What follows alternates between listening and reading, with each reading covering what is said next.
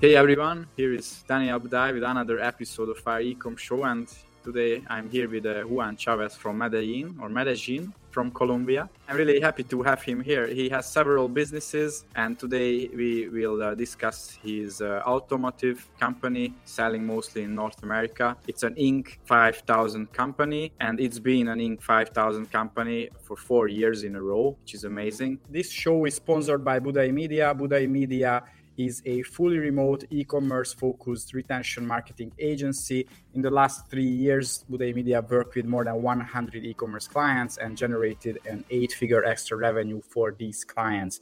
If you want to check out their website, go to thebudaimedia.com and just send an email, or actually you can just drop a message to me on any of my social media channels if you are interested to work with us. How are you? I'm good, Daniel. Thank you. How are you? How's everything? Yeah, all good. Busy Friday here. Before we start talking about business, please tell us more about your story. Was it your first business when you start out, or did you have multiple businesses before? No, so JMC was actually my second business that I started. My first business that I started was in 2009, which was basically like a call center selling financial selling products in the financial industry. We started that in about a year and a half into that business. Basically, that business failed. So being that I was a 26, maybe 27-year-old kid, that I didn't have enough experience running business. I didn't have enough background. So didn't do a good job there. As that business was kind of going down, the opportunity arose where I was able to open up JMC Equipment. Now, JMC Equipment is basically my father started that company, and we're distributors for automotive equipment, right? So everything that you find in repair shops, we talk about the 2-post lifts, 4-post lifts, tire changers, wheel balancers, all we sell that. We carry that type of equipment, right? So my father at the time in 2011, he was selling this type of equipment to automotive repair shops in New York, right? But he was doing the door-to-door. So what I told him, basically my idea was to create a website or an e-commerce site where instead of us going to the client can come to us. So that's what we did, and basically, literally 12 years later, we're still here. We're still alive. So. And back then, did you sell in Colombia or North America? No. Everything is all in the United States. We just manage the business from here. So we have a call center here in Medellin, Colombia, where I'm at right now, where our sales team is at. So we have English, Spanish-speaking sales team, English, Spanish-speaking customer service, our marketing team, our accounting team. So everything is here. But we distribute everything in the United States. How many people do you have in the call center, in the support team? Around 25 right now. Yeah, and I know beside that, actually you have other businesses, or you are just starting out with other things as well. And what are those new ventures? So we also have, I moved here. I've been living here in Medellin on and off for about 12 years already, right? 13 years, since 2009. So back when I first got here, a lot of people came to visit me in Medellin, and I would show them around, right?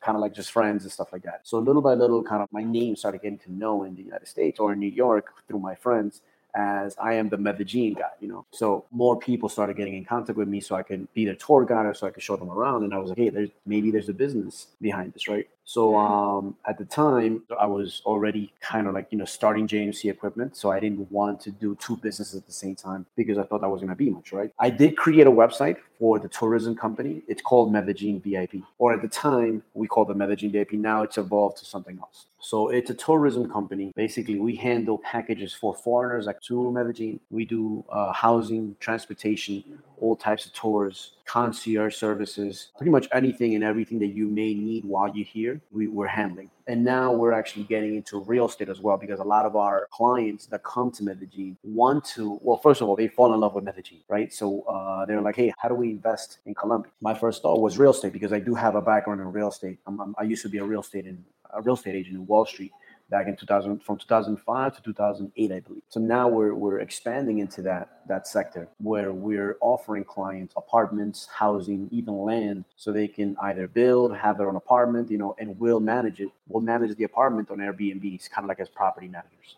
So it's the business, luckily, because through a lot of hard work, has been evolving from just a tourism company to more like an investment company, real estate company, and now like property managers. I can see this evolution with so many entrepreneurs that maybe they have an e-commerce company, they have an agency, they have service company, and then many of them, they get into real estate and investing. I mean, for me, it was kind of like a no-brainer, right? Because it was people, our own clients that came to Medellin were like, wow, we want to live here. So when they realized that they couldn't really do full-time living here, they're like, okay, let me buy an apartment. Right? So we helped them buy the apartment. And then afterwards, we helped them rent it through Airbnb. So it was kind of like a no-brainer evolution where the company would go, right? And now people from different clients of our company, from Medellin VIP, are also coming to us and saying, hey, how do we build in Medellin, right? So now we're like, okay, that's a different sector, but hey, let's start looking into that, right? Maybe build a 10-story building where we can Airbnb it, or even a hotel or whatever it may be. So it's interesting. It's interesting where the evolution of the company is going to, right? And I'm lucky enough to be a part of it. Yeah, happy to hear it. So I guess with 3 companies, you have your operations in place, at least with the e-commerce company. So this is how you can start focusing on the others. Correct. I have a really good team behind me. That's the first thing, right? So obviously for the e-commerce side of things, for JMC Equipment, we have experienced salespeople, we have experienced customer service reps, we have managers in place. So they handle a lot of the day-to-day operations. As far as Medellin VIP, we also have the same thing. It's a smaller team, but we also have experienced people. So it's definitely good. It's definitely a good, solid team that has been built. And do you have a minimum years of experience as expectation, or necessarily? A lot of the leadership team has been with me for 3 or 4 more years, so they already have experience working in JMC Equipment or Medellin VIP. And then from there, basically, once they get their experience up when it comes to sales or whatever it may be, like we move them up to different leadership positions. Yeah, so you are also a person who likes growing the leadership team in-house, not hiring managers from different companies, but starting the company with certain people, and they grow if they perform well, of course, but they grow and they become the leaders a few years later. Yeah, I like to basically move people up in-house. Yeah, I'm also a huge fan of that. Also, you just speak the same language after so many years, so much easier. Correct. When you started this automobile company, so back then, how did you drive traffic for the first time? Because you said you had to knock on the door back then, but then you decided to build a website and attract these people. So I guess the beginning wasn't that easy. The beginning, it was mostly like SEO, search engine optimization. I did a lot of search engine optimization. And at the time, it was like the black hat SEO stuff that I'm not sure if you're familiar with. So like, because we were doing black hat, at that time, it wasn't frowned upon by Google. And then once Google started changing its algorithms for SEO, I think it was a penguin or the panda one penguin, I think. Yeah, like that actually set us back and took us all the way back to like the 100th page. We were ranking almost like on the first page. But so our first clients, our first visitors came from SEO, from our SEO. And then afterwards, we started doing more paid advertising, which that actually helped us move the needle a lot.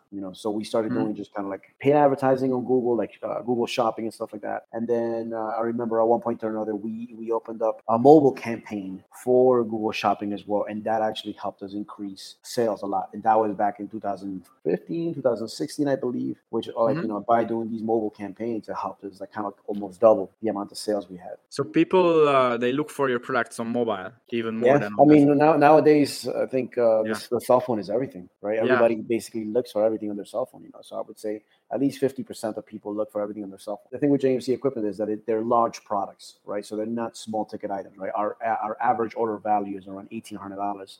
$1,900 per order. So you're looking at big equipment, $4,000 or $5,000, even up to $10,000. So for the bigger equipment, I would say they still look for us on cell phone, but they also look for that, in computers and desktops. Yeah, that's what I wanted to ask. Like, what's your AOV? But it's almost $2K, almost $2,000, and people, they still use their mobile. So paid ads, you mentioned Google. I don't know. Do you use Facebook, Instagram, native ads? Have you tried anything?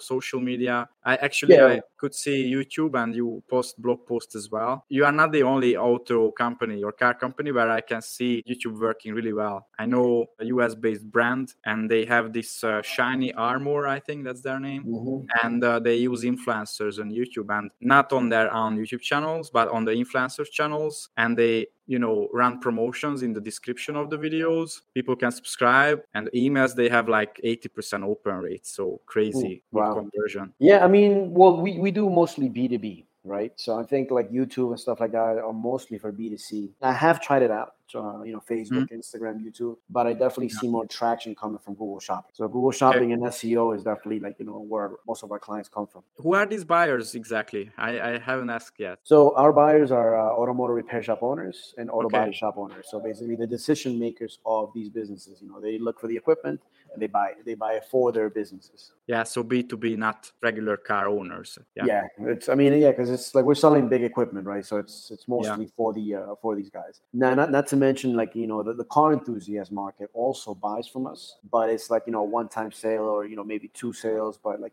it's these automotive repair shops that constantly purchase from us all the time. I'm really curious, what is the role of email marketing and SMS marketing in your company? Is it something very relevant or Yeah, not? email for sure. SMS I haven't tried that much, but email, yeah, we've been doing a lot of email. So we do abandoned cart emails. What else? I mean, we do campaigns every week. We do post sale campaigns. So basically, somebody buys a big item. A couple months later, we're hitting them with an email, buying, letting them know about what accessory will go with the particular product that they bought. I mean, we have a couple of flows also in place as well. I remember once I talked to a B2B company and they saw the 3D printers in Canada. And their AOV was like $3,000, $4,000, $5,000, and emails generated like 50% of their revenue. They also called many of those leads. Like if they abandoned the car, they called the person because the value was just so high. Of course, it was worth the time to call them. So, yeah, we do the same thing. We email them, and of course, we call them out as well.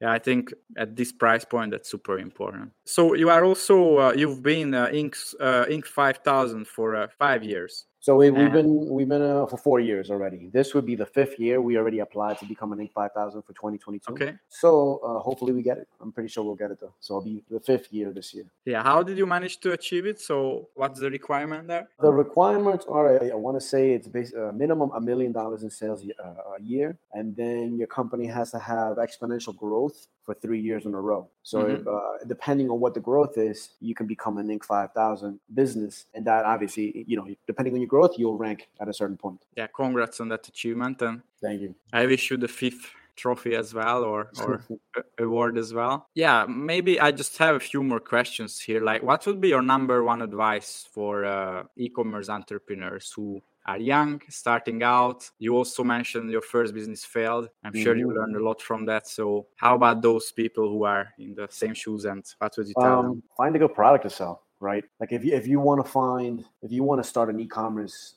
business, basically find a good product to sell where you're not, you don't have the inventory in your house or in your warehouse, but you could do drop shipping, right? Drop shipping is very good because now, like for example, like we still do drop shipping, but if there's a certain product that we see that's selling a lot, we'll buy it. Why? Because we'll get a bigger discount if we buy in bulk rather than just drop ship, right?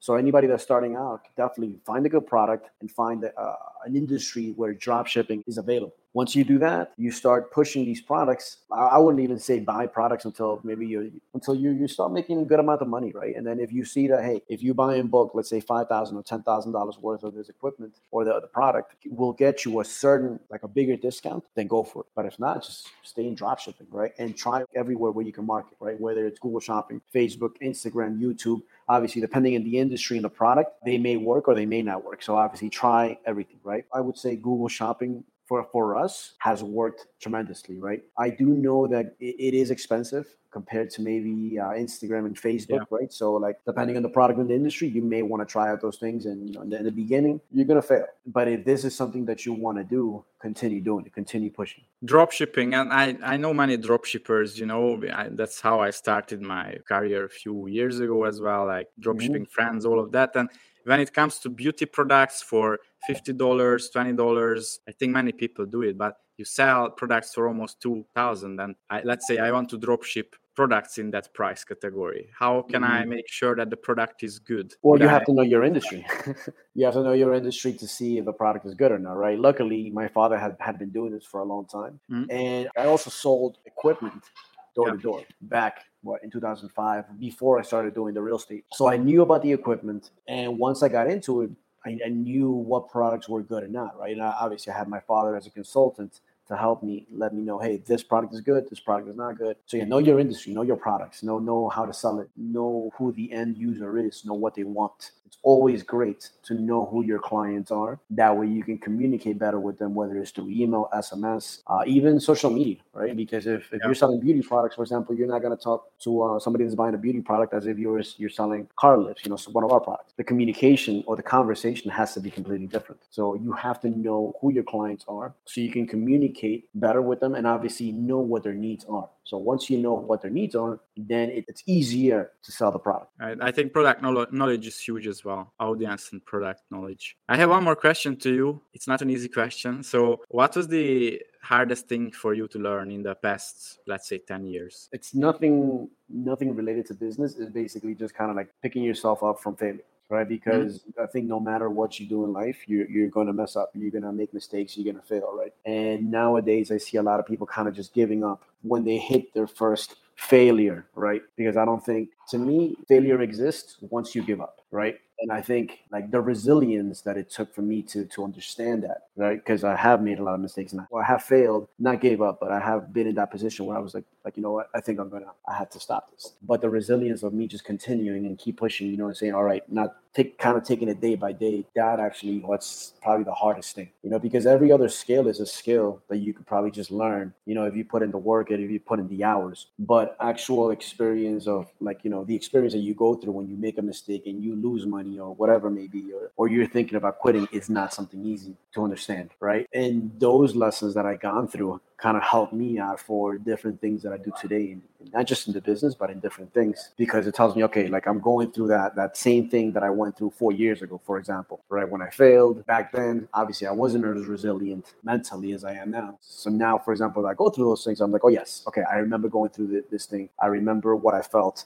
I remember what I did. I'm going through it again, and that's fine. Let me continue pushing. Let me continue basically fighting. Let me continue working, and then I'll get out of this hole one way or another. So the biggest lesson, not giving up when failure is knocking at your door. Yeah, I think that's a great, closing words. And I really like that you mentioned that skills can be learned, because a few years ago, I also thought that skills are the most important because it's so hard to learn them. But actually not that hard. You just put in the effort. Yep. You don't even have to be smart. We learn it. But resilience is more like an attitude, I think. And that's harder. It's experience. It comes through basically like callousing your mind, just like when you lift weights, you callous your hands with them, It's the same thing. Like now you callous your mind to be stronger, to continue fighting or to continue pushing or through, no matter what obstacle is in front of you. Do you do any sports regularly? Yeah, I do. Well, right now I'm actually doing training for a triathlon. Okay. So biking, swimming, running, and I also do a lot of martial arts. Yeah. How long triathlon, if I can ask? Well, I haven't done one yet,